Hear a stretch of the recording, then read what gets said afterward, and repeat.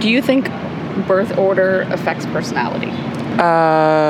Well, I can't go from personal experience, but I have friends who have sisters and brothers, and they always say, like, the oldest get it tough with the parents. The youngest get it sweetest because they had practice with the others. So, I guess, yeah. 100%. Definitely, it has a direct relationship with the personality development. Ultimately, nobody has the same personality, no two people, so, even with twins, so, just to start with. But I think birth order can have something to do with personality in certain circumstances, but not so much in a general sense, if that makes any sense. Ultimately, I think those certain circumstances they could be brought about by different scenarios, meaning parents, the environment, and or different experiences. Hi there, I'm Zoe. And I'm Chandi. And this is Bound by the Cloak.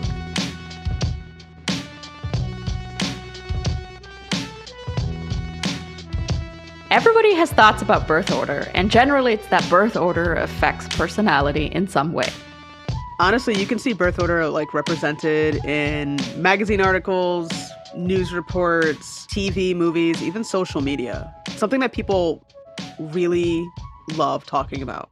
I remember growing up and watching, obviously reruns of the Brady Bunch, but just the whole family dynamic of two separate families coming together and how there's on each side, there's the firstborn, the middle child, and then the youngest, and their interactions coming sort of a blended family. And it's always funny because they reinforce the stereotypes of being a firstborn or being the middle or youngest child. I mean, I've never seen the Brady Bunch. I know Sumi, but I have seen Cheaper by the Dozen, which I've never seen that. There's a lot of stuff happening there, and it's the first and the youngest that they put a lot of emphasis on because of all the 10 kids in the middle. It's yeah, whatever. But it's the oldest who's a guy and kind of runs the family business and all of that. Myself, I'm the youngest in the family, but there's such a large age gap that it's as if I was raised as an only child in a way. And you're the oldest, right? I'm the oldest, but I act like the youngest. And you're the youngest, but you act like the oldest, which is funny. Yeah, that is super weird.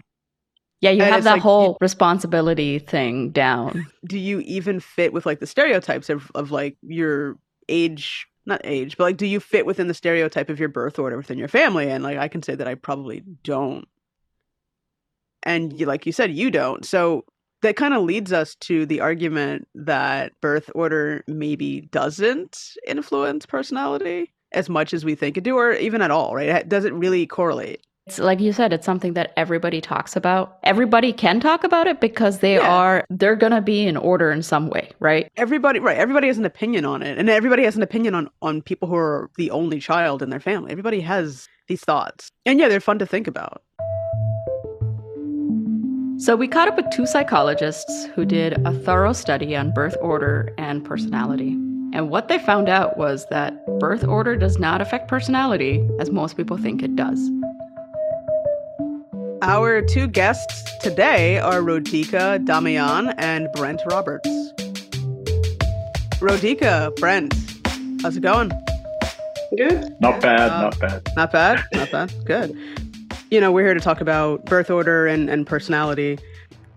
What made you want to study birth order and personality? There were a lot of small studies in the field with conflicting evidence. And this is kind of an old idea that birth order might impact who you turn out to be. And given the contradictory evidence, some methodological issues with previous studies, we thought that, maybe there was no effect. That's usually what the case is when you have lots of contradictory evidence from studies with methods issues. So we had this really large sample, and it was really a perfect opportunity to test this in a more reliable way? Interesting question, right? Yeah, like that's what I was going to say. Parents, I mean, like, everybody wants to know. Come on. The Everybody wants to public know, yeah. really cares about this. No, but it's funny because it's like Chandi and I were talking about it. It's just one of those things where people get wrapped up in like, small things like this, like, oh, like birth order, personality, intelligence, occupation. Everybody just, it's like a really interesting thing people just like to discuss and talk about. Everybody has a birth order and everybody has an opinion on it. That's the main thing.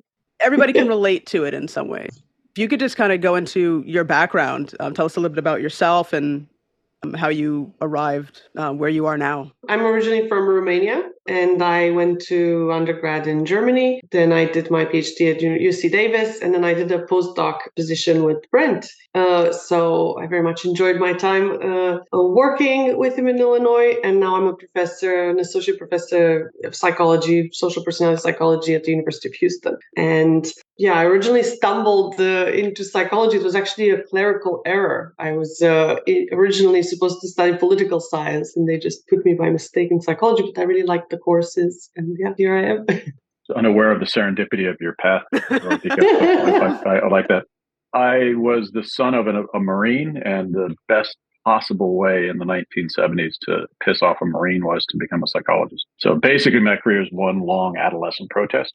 I actually started studying psychology in college thinking that I was going to be a clinical psychologist, was appropriately disabused of that path given my lack of clinical skills, but then remained curious enough in the area to continue my studies. And then, of course, once you get a PhD, you got to do something with it. So professorial track decided for me what I would do. And my interests were in personality development for the most part, why people ended up the way they are and what would change them. Anecdotally, birth order is always the anecdote. You're sitting on the plane next to somebody and they go, "What do you do?" And you go, "Oh, I'm a professor." And they go, "What do you profess in psychology?" And they go, "Ooh." And they talk about birth order almost immediately every single time.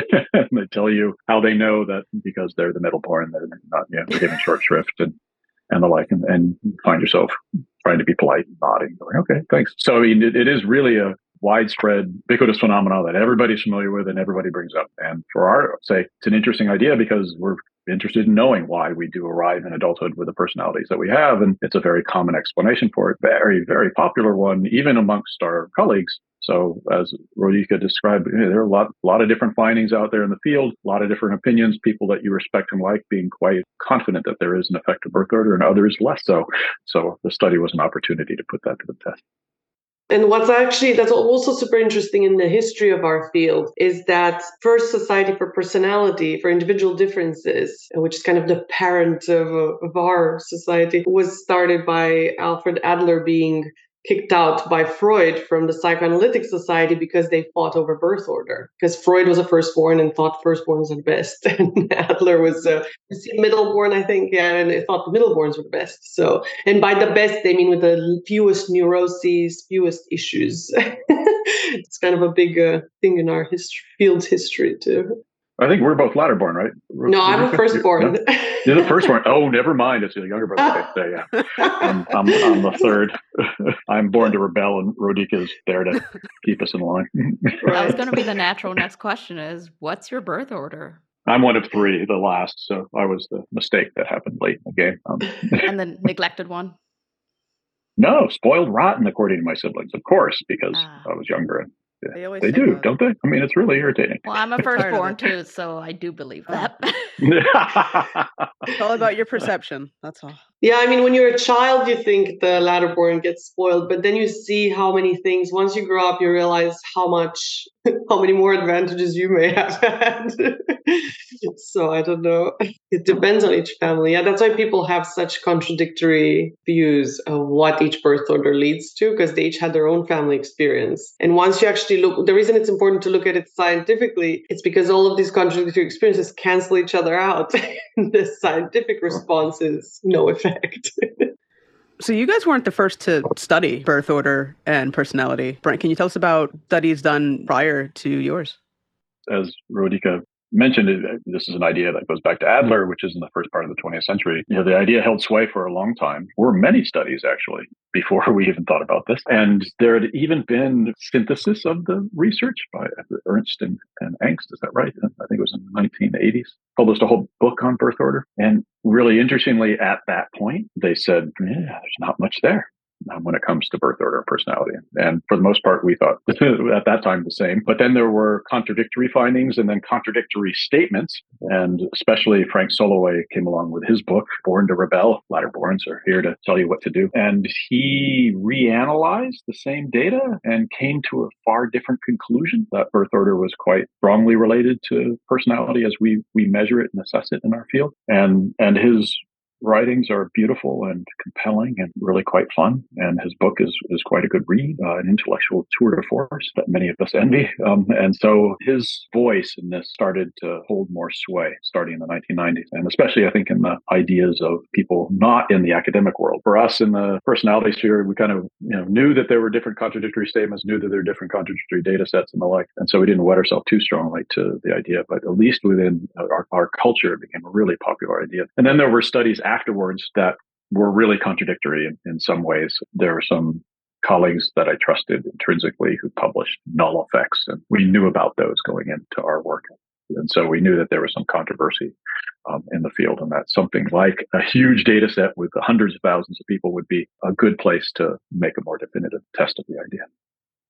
And I think one thing that's really important to mention about the all of these contradictory findings is that the methodological issues. So oftentimes there would be really small samples, and sometimes a lot of the most compelling studies with bigger samples would be from historical populations where you just have cultural practices that would lead to birth order having certain effects. So, for example, in like Victorian England, they had primogeniture practices. So the firstborn would get all the family fortunes, so then they would have the available resources to just sit around and, catch bugs and think of scientific ideas and become a scientist.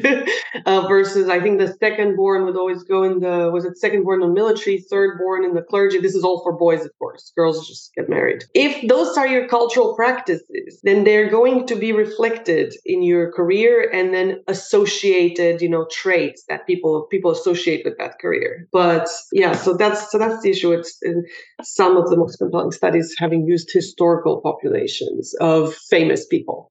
And Rodica, correct me if I'm wrong, but there's also a very particular way of testing the idea that almost always gets the desired effects, and that's when you have siblings rate each other. You look in the data, you look in the history, yes. The studies in which they get the little brother to say, "Oh, yes. my big brother's like this." You yes. get findings that look a lot like what the order theoreticians say, and that's got some serious problems.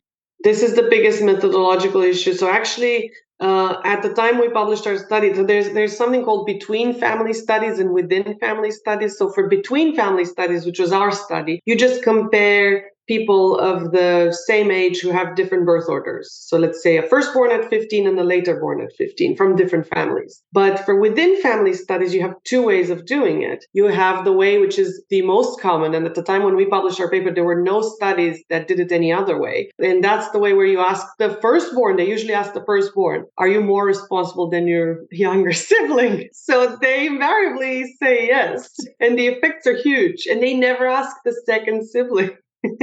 Or they ask the parent, which one is the more responsible sibling? And you've got big issues there with an age confound. Parent will always see the older sibling as older and more responsible because as you grow older, you're more responsible.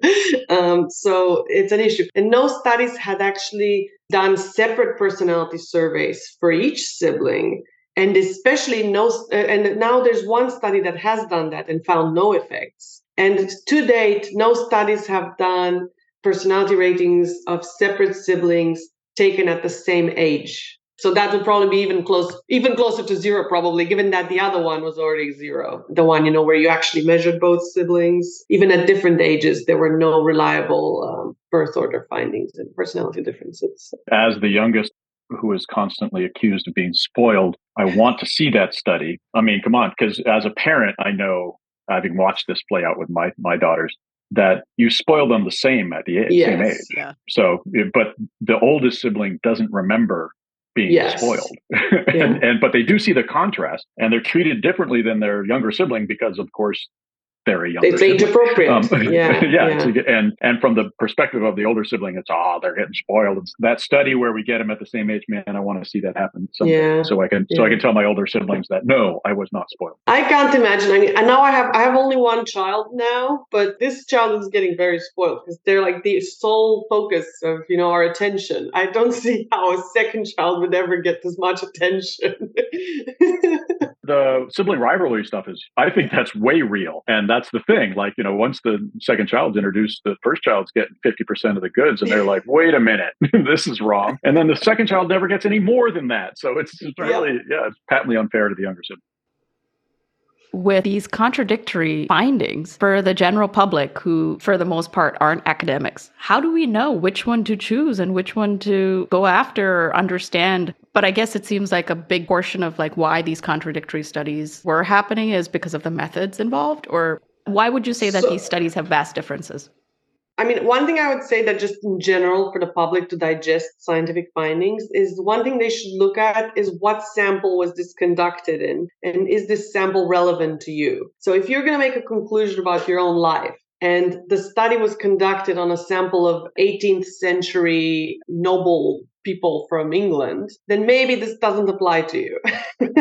The other thing is, so what's the sample? Number one, is it representative? Number two is it big? Was this study conducted on 20 people, which they're literal published studies, with that 20, 30, 50 people even. Usually we have data now to suggest that any correlation with the sample of under 150 people, probably not reliable. So is it the sample big enough? So I think those are the two easiest things for somebody with no scientific training to kind of spot.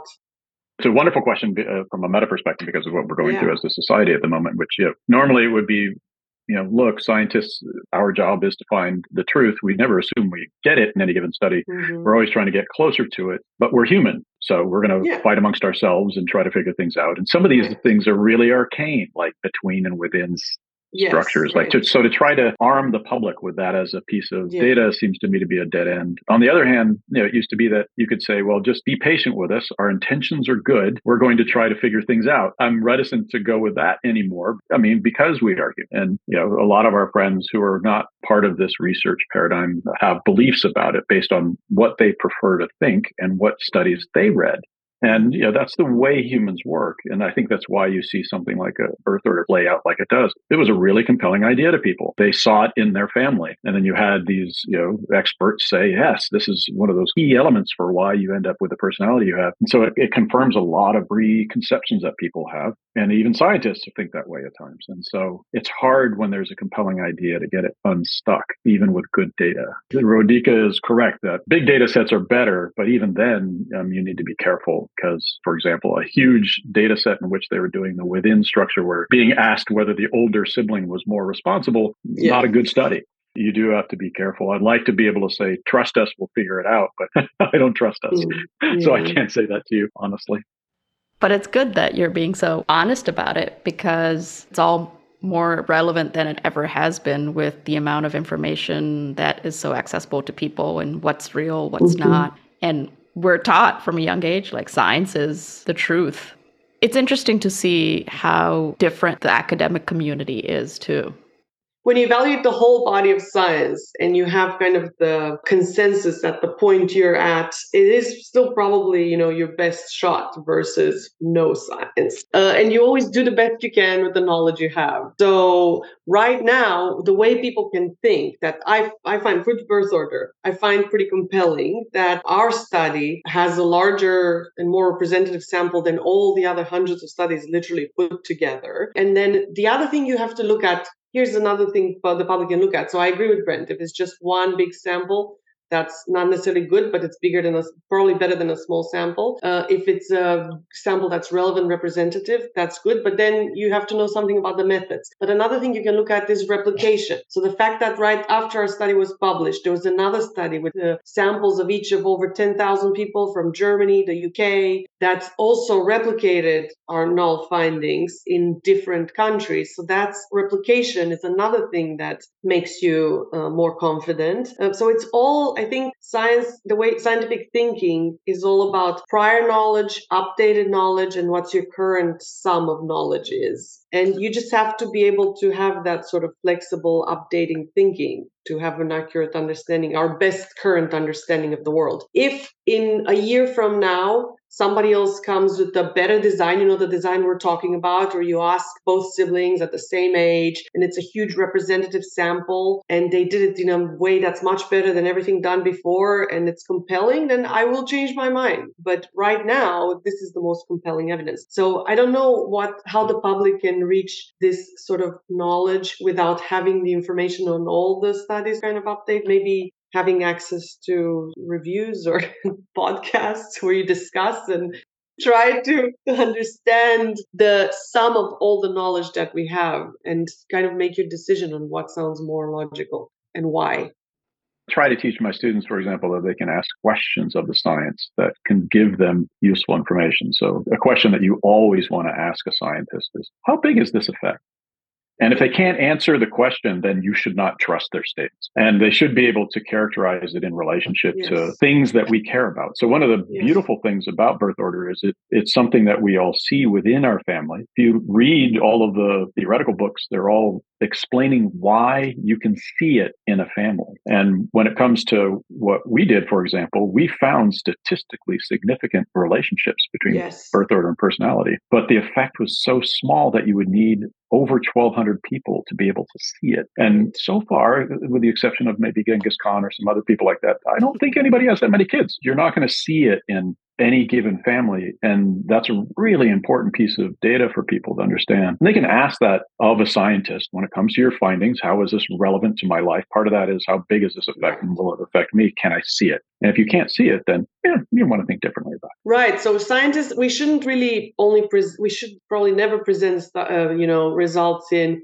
is it there or is it not there? Is it true or not true? We should present it in how big the effect is. So, for example, if you have a really, really large sample, you actually do get statistical significance. So you could say, it's there, it's true. And then you have to translate it into real world understandable metrics. So I can tell you the effect of IQ is firstborns have 1 IQ point more on average. Okay. It doesn't matter. The 1 IQ point does not do anything. If you take the test twice, you're probably going to differ by more than 1 IQ point. It's just smaller than error in your own test. So it doesn't matter. And same with education. We can talk about it later. I think it was less than 1 month of extra education or something like that. But it depends on cultural practices. So if the effect is small, then it likely doesn't impact your life. And this is across a whole large sample. You have even more error at the individual level. When you first decided to study birth order and personality, what did you think going into it? What did you expect to find versus what you actually wound up finding? But we expected to find small effects, maybe not that close to zero. I don't know. What did you expect that close to zero, Brent? I think we expected there wasn't going to be an effect, not as described. But it is always, it's funny because there's a stereotype in our field that, we find things just because of the noise in the system. Yeah. So there's a kind of, you think, on average, we should find something just because of the randomness. So when you get a field of correlation that's close to zero, it's sobering and impressive because, you expect a 0.1 correlation just out of random fluctuations. No. It's 0.02, yeah. So what was the process for your study? So we had access to this really great, large, representative data set of Americans that started from the American Institutes for Research, that started the data collection in 1960 and did the last wave in 2010. And they had already collected information on the number of siblings, the kinds of parental socioeconomic status, age, just everything about the participants' demographics. And then there was also information on personality. And we did some work, because these were older personality questionnaires, we did some work validating these against more modern personality measures as well. But it was a pretty straightforward process where we reviewed a lot of the previous studies with all the contradictory evidence, looked at all the methods they were using. One other issue that sometimes happens in science is that you can get different results if you consider different possible confounds. So let's say and that's another thing that has plagued the birth order literature. So if you, for example, don't consider parental socioeconomic status and then just look at birth order effects on personality, you're going to find different effects than if you do consider it. So if you control for it statistically, for example, so if you treat it as the confound that it is. The reason you find these differences is because wealthier families have fewer children, so there's a higher likelihood of firstborns because of that. So we looked through the literature and then identified all the demographic factors that could be confounding factors. So we had all of those available, and we just, we were able to assess birth order effects on personality across different walks of life, from different family sizes, different types of socioeconomic status, and so on, and analyze the data. So for you both, the sample size was so solid. You had a large sample, it was diverse, and that's what really, really helped you in your study. What was the time frame like? So I know the paper was published in 2015. When did you start having these conversations about, let's do a study? If I recall correctly, the publication process was very lengthy because it's actually quite hard in psychology to publish null effects because everybody likes big, significant effects. I suppose our effect was statistically significant, but it was in some ways, it was very novel to treat a significant effect as not meaningful because that's not very usual in our field. But part of the kind of methodological advances that a lot of people are trying to push is to be more mindful of what Brent was saying earlier, which is effect sizes. So not just to say, is it there, is it not there, but to say, does it matter? Because of this way of thinking, I think it took longer to publish, right? Well, Rodica is being kind. We were rejected summarily from another journal. So we had submitted to and went through a really somewhat torturous review process. Sometimes the reviews get interesting, let's put it that way. And so we had some reviewers that were not enchanted with what we had found and were putting us through the ringer. And we went through several rounds of trying to appease them. And at one point, the editor decided we had failed and they rejected it. So we resubmitted it to the Journal of Research and Personality, which not only gave us, they reviewed it appropriately, then published it, and then gave Rodica an appropriate reward for the best paper published that year. What would prompt them to reject the paper and not accept the findings? That scathing review from author who disagrees with the findings because they conflict their view and life's work. I think people are very like I said, I just want to go over again to the fact that over 90% of published effects in psychology are strong, significant, large effects. They're not large.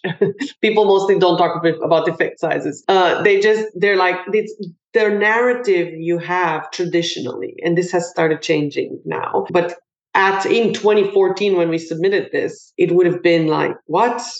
No, this goes against previous stuff. And why would we talk about null effects? That's weird. But now people are starting to understand more that it's important to be honest. Do you think birth order affects personality? Yes, I do. Why do you think that? I think that based on family dynamics and the role each child plays, I think that certain personality traits get developed more so in, say, an older child tends to make more rules. The younger child tends to follow along and try to do what all the other kids do. And I think some of those personality traits get developed more in certain children based on birth order. I do think birth order affects personality, especially since I think parents do treat their kids slightly differently based on order. Oh, most definitely. Most definitely. I come from a family of six. I have 3 that are older. I have 2 brothers and 1 sister that's older, and I have 2 that's younger. So I'm kind of sort of the middle child. So myself and one of my brothers, there's a definite personality difference between us 2. We're the black sheep, and the 3 that are older and the 1 that's younger. Oh, it definitely has an effect on the personality. I think so. Yeah. I always did kind of believe that birth order did impact one's personality. My brother and I are twins. He's 5 minutes older. He is a lot more mature and serious, whereas I tend to be a little bit more shy and guarded. And I've sort of noticed this as well with other friends of mine who are second children. So I'm thinking it's a thing. This idea that birth order influences personality has persisted for a really long time. Why do you think that is? Like, even with all the studies coming out, why do you think that that's still been a persistent thought? I think it's because people see it in their own family, but they don't necessarily see other families as closely. So you just need something to blame a difference for. So all the siblings don't have the same personality, okay? Like everybody's going to see personality differences between their children. And you're going to see personality differences between you and your siblings, or if you're an only child, you see personality differences between you and other people who have siblings. We're always going to see personality differences because everybody is very unique. And you need some sort of reason for it. Or sometimes people like reasons. And one, you could say, oh, maybe it's my parenting. Did I do something different? But you could also just say, oh, it's just when they were born. It's their birth order. That seems easier, right? And then I think also there are, for the specific predictions of the birth order theory, which should be that firstborn would be more responsible and the later born would be more creative and funny. I think those are also age confounds. So those are, your older child will be more responsible because your prefrontal cortex develops, so you become more responsible as the time goes on. So my now 2.5-year-old no longer tries to eat pebbles, whereas when he was 18 months, he was. So he never ate one, but but he actually didn't try to eat pebbles, but maybe nuts. But when you have two children, you'll think, oh my God, this younger one is so irresponsible. But it's just the age. So, and you cannot unconfound it for your own family. And it is, I think, the reality for us in the sciences, especially the social sciences, is we are constantly fighting against anecdata. People's personal experience is always going to be primary. And as a species, we're causal junkies. We're not like looking, hey, let's find correlations in the environment. They're like, we want to know why something is happening. And we go straight to concluding, if we see an association, it's not just an association, it's the cause. And one of the easiest associations to see are the differences between siblings. And it's hard to see the control group, which is not your family, and not enough of us have enough control groups to really make a proper inference. So you're left with your family, maybe your best friend's family, and maybe a few other things, and that's it. So it's not enough data to really actually do any good. And the anecdote takes precedent, and that's always the case. I'm relatively hopeless that even our study or the other studies coming along after us will do away with birth order theory when it comes to personality. I think you can revisit this in 10 years. I bet 10 to 1, there'll still be books for parents to read about birth order and birth order findings out there that people will be citing. Just even like a quick Google search, you can still find enough articles that mention it. Even there might even be fairly recent. It's really hard for people to let go of the idea that like these things don't necessarily like have to do with each other. Sometimes there are birth order effects on other outcomes because of cultural practices. And then people kind of relate that to personality. So like I said, if in a certain culture, the firstborn gets all the family wealth, then there will be consequences for their career. And then their career might shape them into a kind of person. The environment might contribute to how they act, who they are.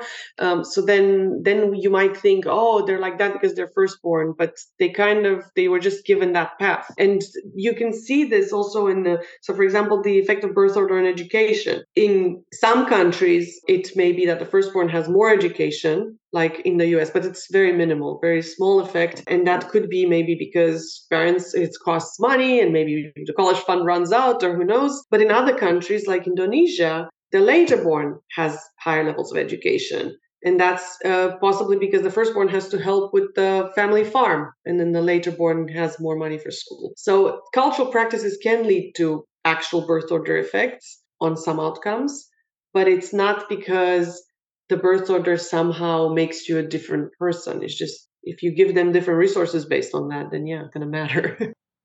And then there's also how to describe it, guild differences in reporting whether an effect is an effect or not. I'm thinking mostly of the economists here, who seem to be the most likely people to publish papers subsequent to our paper. One reason is because they actually don't mind small effect sizes, because they live in a world where they're often thinking in terms of policy and macro policy. And so they're thinking, if at the population level the correlation is only 0.03, it still may be important. And so they'll happily report a statistically significant effect for a very small effect size. It's very consistent with what we reported, but they have a different standard for whether they want to think of it as something that's important. And so they'll often publish papers that are in huge samples and say, oh, birth order does this. And the effect sizes are typically similar. And that's maybe true, like maybe at the population level, there is something to it, but it's not, the thing is that it doesn't impact people's lives the way people think it does. So it's not going to be the explanation of why you see a personality difference. That's kind of what we're saying. Because to see a personality difference, the effect would have to be something like, 25 times larger or something. It's much, much larger. So you were talking about the cultural environment too. And what about gender? We definitely controlled for gender as a confound. I mean, there are gender differences in personality, not as many as people suppose, but there are some. And if that's the case, then if you are born with a sister who is nicer, maligning men here, then if you're following the logic of the Bobo doll type of socialization experiments, then living with somebody who's nice should teach you to be nicer. And that should rub off on you, you would hope. So there's no gender effect on personality if you live with a sibling of the opposite sex or the same sex, for that matter.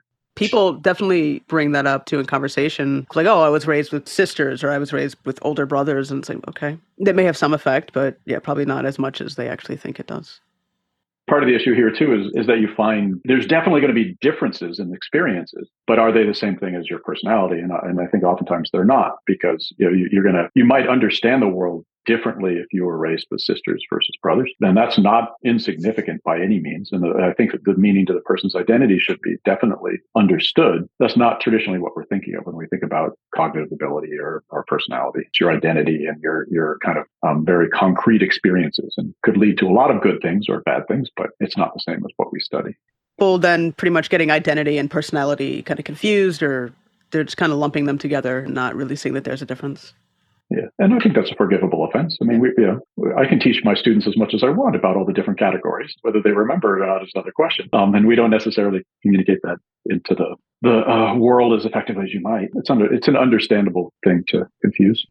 You really went against the grain with this study. So can you tell us what the consequences were for you as academics? What did you hear from your peers? What did you hear from the general public? Yeah, I guess everybody. So, I mean, I think that there were some studies before that had questioned effect size. The birth order. As I said, there was conflicting evidence, right? It was just not as strong, or had its own methodological issues. But besides the lengthy review process, so that was tricky, just the lengthy review process, right? So that was maybe a bit frustrating at times. For my experience was very positive. Like from my colleagues, like I said, the paper got an award. It is very highly cited. I had a lot of media interviews. People in my new job were very impressed, very happy about all that, because I just got the paper and then I got the new job. I mean, it was just happened around the same time. And it was a positive experience, I would say. What do you think? Negative for me, because I got asked to review a lot of papers on birth. Oh, yeah. Right. Okay. Oh, yeah. It is really funny. Okay. There's one annoying thing is when new published papers that claim there are birth order effects using poor methods sometimes cite our paper to claim that we say that there are birth order effects. So having the paper miscited, that's annoying. In terms of like the potential reputational cost, I think Rodica's reputation was already hurt as much as it was going to be by associating with me, because I already had a reputation a relatively well-deserved reputation for being grumpy in some cases, and being grumpy, being willing to say what people thought would be impolite. I mean, it was not considered polite in our field to talk about null effects and contradictory effects. True. And so And so to be willing to say that puts you, as Rodica has been so kind to say, into the grumpy category. And I already had a reputation as a grumpy scholar. So this didn't do anything to damage it further. Maybe it just solidified my grumpy reputation, which it might affect something, but it hasn't bothered me. Both became famous in a different way. He was already famous before, so. Well, amongst the 5 people who read the stuff. Controversy, there's research showing that controversy in science, it still helps with citations and everything. So it's good to sometimes be grumpy. Any publicity is good publicity. I have to say, I'm kind of disappointed about the finding, because part of the goal is try to figure out the answer to that question. Where does your personality come from? And it's frustrating to repeatedly find no answer to that question. This was another one of those papers where we let's do the usual suspects, born to rich or poor parents and siblings of different gender and birth order. And the answers have been no. And so have you guys studied in terms of personality and trying to figure out how somebody's personality develops besides birth order? Mm-hmm. So I'm interested in life experiences, social context. So, for example, I've looked at the effect of natural disasters, so particularly hurricanes. Like in Houston, we have some, and I didn't find Hurricane Harvey to have changed people's personality in a consistent, systematic way. Although there were individual differences in change. So some people's personalities changed in one direction, some in a different direction, but it wasn't necessarily because of the direct damage they suffered. So that's kind of what Brent is hinting at, is that it's quite hard to pinpoint specific events, but that's kind of what I'm trying to do. So I'm trying to see how adversity may impact people's personalities and different types of adversity. So like natural disaster, or we did have some findings that, for example, among Mexican Americans, specifically like a diversity in the sense of Hispanic discrimination did have some detrimental effects on the children's development of self-control. So it's not good to be discriminated against for your culture, and ethnicity. So there are some things, that are associated with personality change, but oftentimes it is hard to find specific events. So like a big question now people are having is, has the pandemic changed our personalities? And there's, some studies find no effects. There's one study that found some effect. I'm working on another one to see what happened. I don't know yet. One in the US didn't show an effect. I'm checking out one in Germany. So that's kind of what I'm interested in, is how different social contexts and life experiences change people's personalities and the consequences that has for their career outcomes and well-being. I like the same stuff, so I can't.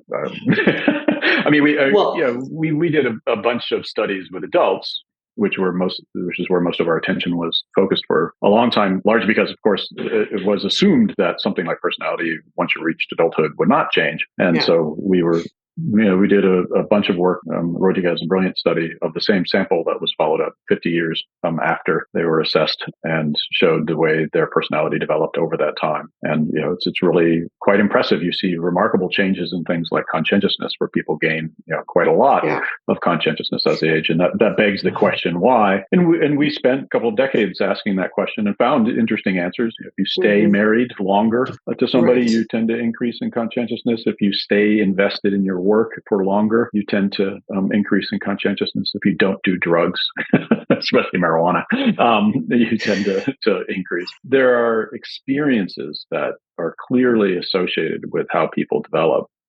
Rodica has alluded to this already. That one of the other surprising findings is how unimportant events are.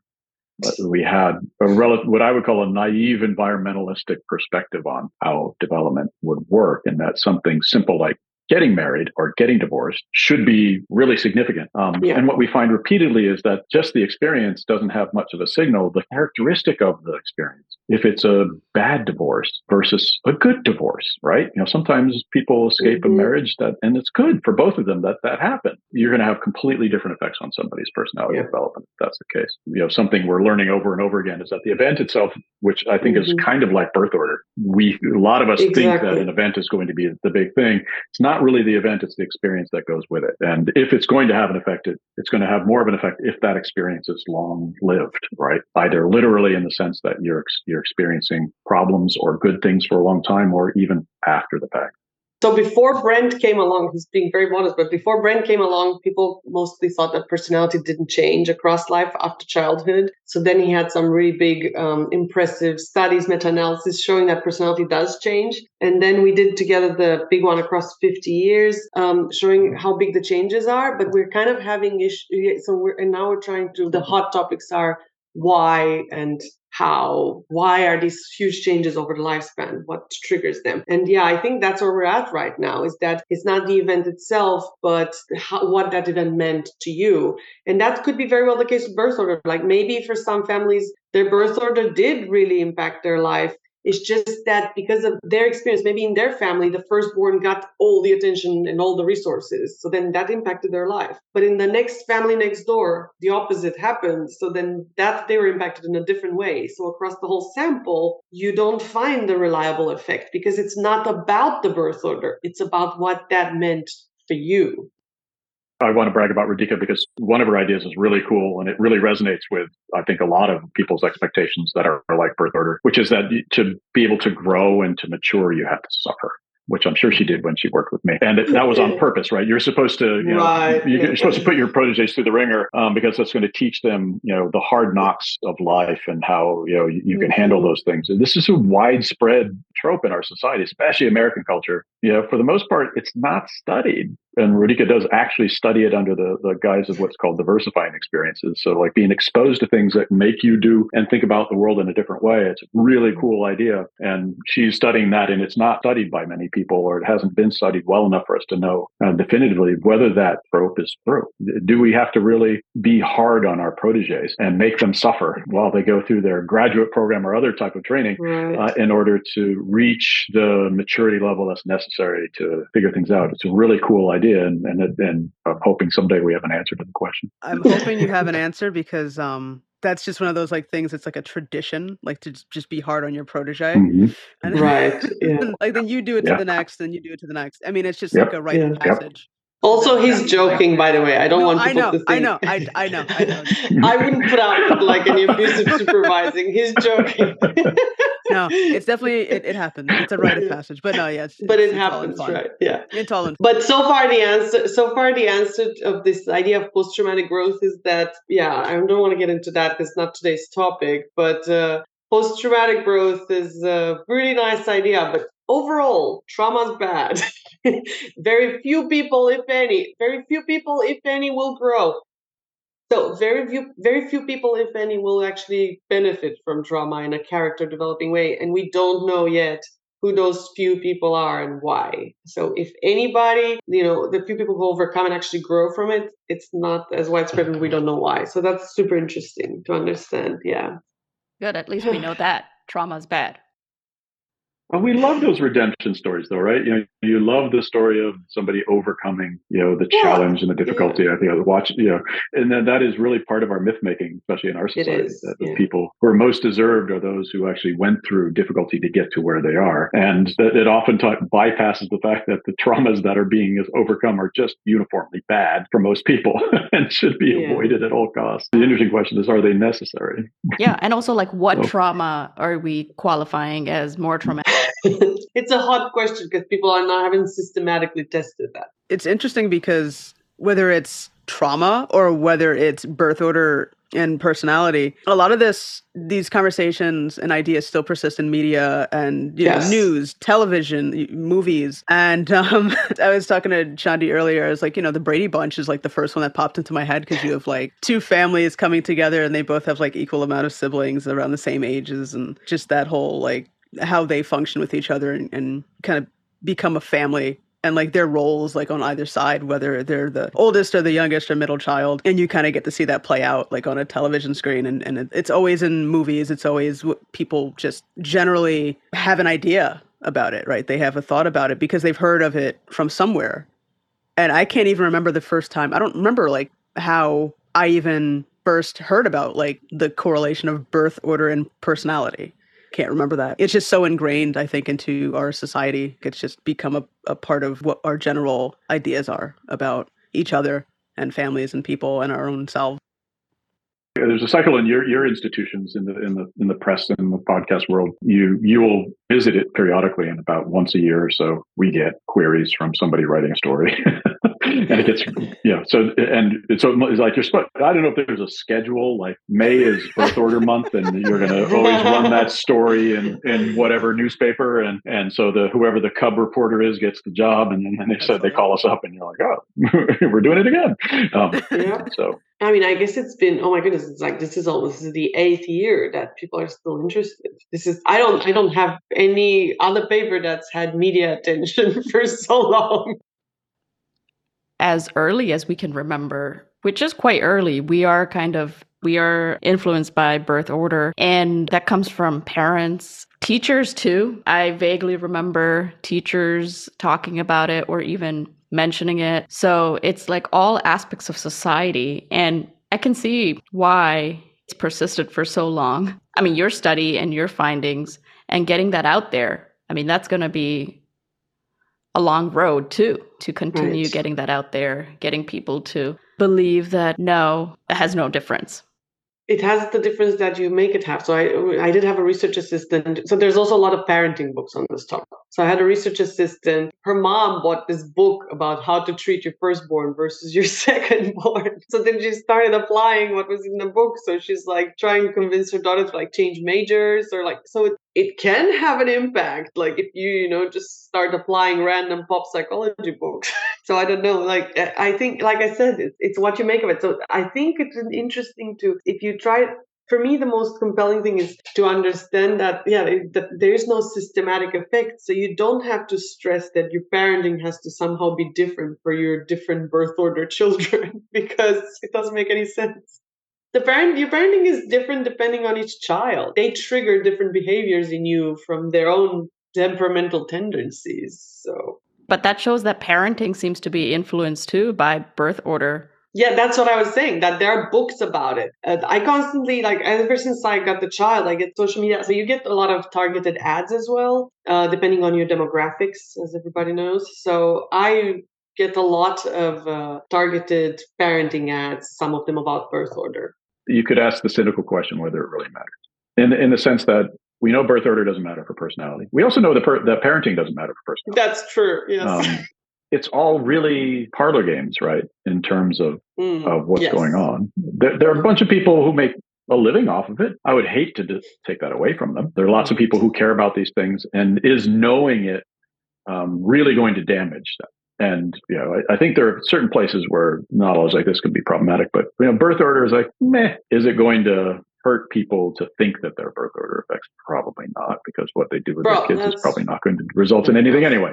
As a scientist, it's frustrating because you do want, you have to assume that trust in science is diminished by the perpetuation of mythical findings that maybe aren't true. And that, you could then understand why people would question our statements and our validity if it's the case that these things can fester for decades, despite the fact that the data don't support it. Yeah, but about the parenting doesn't matter point, I think it doesn't matter if it's reasonably good. Like really, really bad parenting doesn't matter. Don't be traumatized. Right.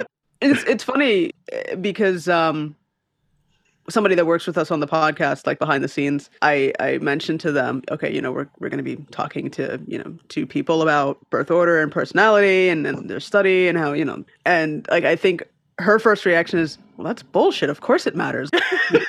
Like, of course, birth order influences personality. And I was like, but did you read the study? She's like, no. I was like, well, have you looked it up? Like, where did you find, the information? She's like, I don't know. It's just something that you've heard and it persists. And like to break that cycle of just believing things without like really looking at the data, which I understand most people are not gonna, read like a research paper about, like a scientific paper, but like sum up the findings, so people can just understand what the study was about and what you found. Think that it would be great for people to do more like research and understanding of the things that they might believe, right? That just come across through media and socially, culturally, rather, like to not just believe what is just persisted and kind of find, your own answers. Just kind of take a step back and take a look at your own experience and why your personal experience own personal experience and how that might be different from reality,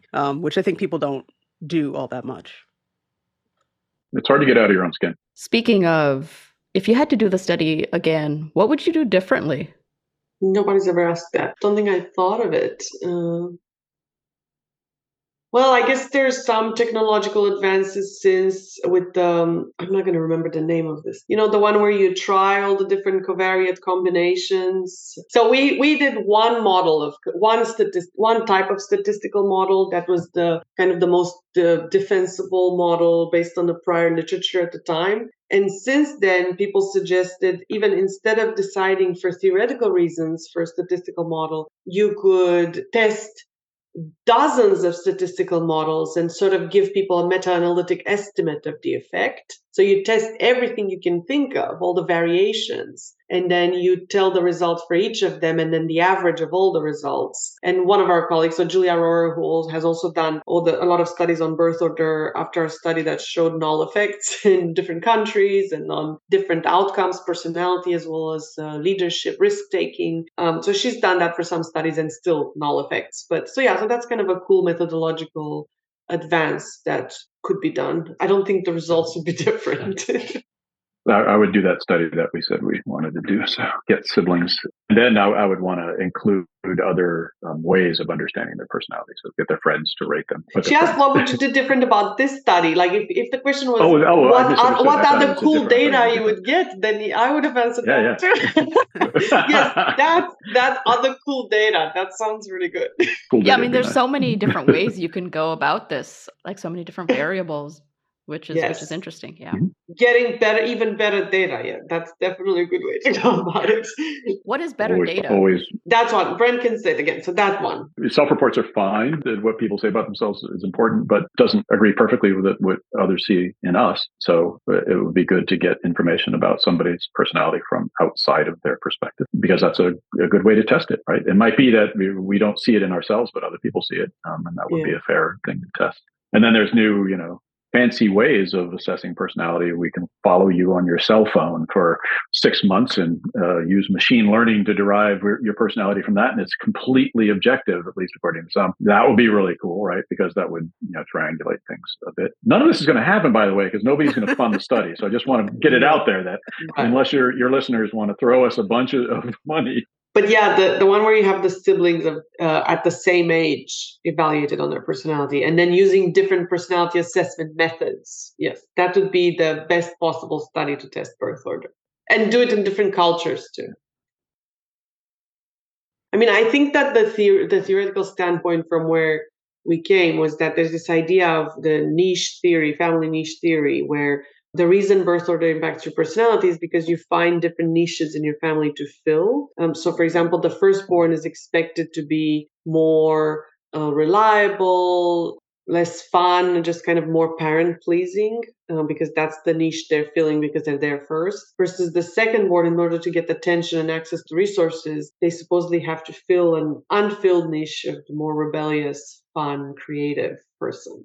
That's the expectation. And we tested the personality traits relevant to those hypotheses and more. And we did not find, not only was the effect very small, so 0.02, so it's something that would be not possible to observe by any human in terms of observable differences in behavior, but also the effects were not always in the predicted direction.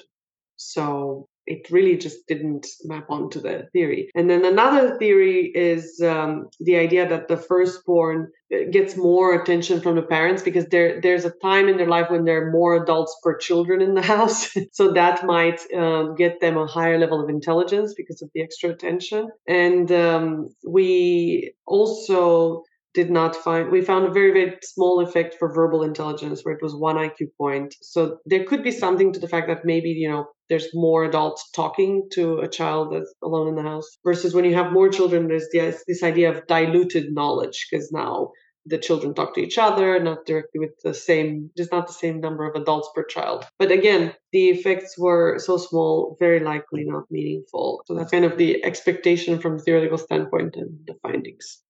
it's an entirely unique study in its breadth and scope and size. It represents a different value system when it comes to doing science, that it needs to be done at a scale that can answer questions like this well. And so, they sought to assess 5% of the U.S. student high school population. And that's an ambitious thing that requires a lot of resources, a lot of motivation and dedication. And the result is definitive science. And it's a really wonderful thing. There are studies similar to this being funded by the government and the National Institutes of Health and the like. It's good for us to do these things because we can then answer questions in ways that are much more convincing than the typical way we go about doing our research, which is very, very individualistic and driven by those resources of an individual researcher, so to speak. And so getting this type of sample and putting that together took a tremendous amount of work on the part of the people who did it. So much so that they actually didn't publish much, but it's a really good thing. And to the extent that we do this collectively, which is what's required, thinking like an epidemiologist, we'll get better answers to questions that we care about. And so it represents in some respects an ideal form of doing science that is a more collective endeavor in that respect. And the fact that and I'm very grateful about the data sharing, because we did not contribute to collecting these data. My parents were 3 years old when they started collecting these data. So I'm very grateful that, not only did they do such an amazing job, the American Institutes for Research, in collecting the data, but also sharing it with scientists. Thank you both. But this was great. Thank you so much for joining us. Yeah. Thanks for having us. Thank you. Yeah, it was fun. Thank you.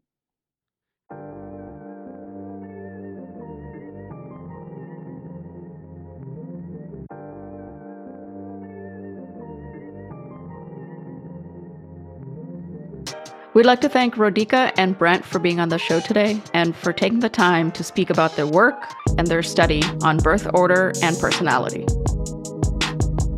We want to hear what you think about birth order and personality. Do you think birth order has an effect on personality, even if the study's findings say that they don't? Rodica Damian is an associate professor and associate department chair of social psychology at the University of Houston. Her research interests include which personality and social factors contribute to career success, creativity, and well-being across the lifespan. And Brent Roberts is a professor of psychology at the University of Illinois at Urbana-Champaign. His research interests include understanding the change in personality traits across adulthood, the life experiences associated with changes in personality traits over time. Thanks for tuning in to another episode of Bound by the Cloak. You can follow us on Twitter and Instagram, and you can find our podcast wherever you get your podcasts. We're on Apple, Spotify, Google Podcasts. Be sure to like and subscribe, follow on those platforms as well, and let us know how we're doing. Tell us which episodes you like the most. Thanks for listening. We'll see you next time.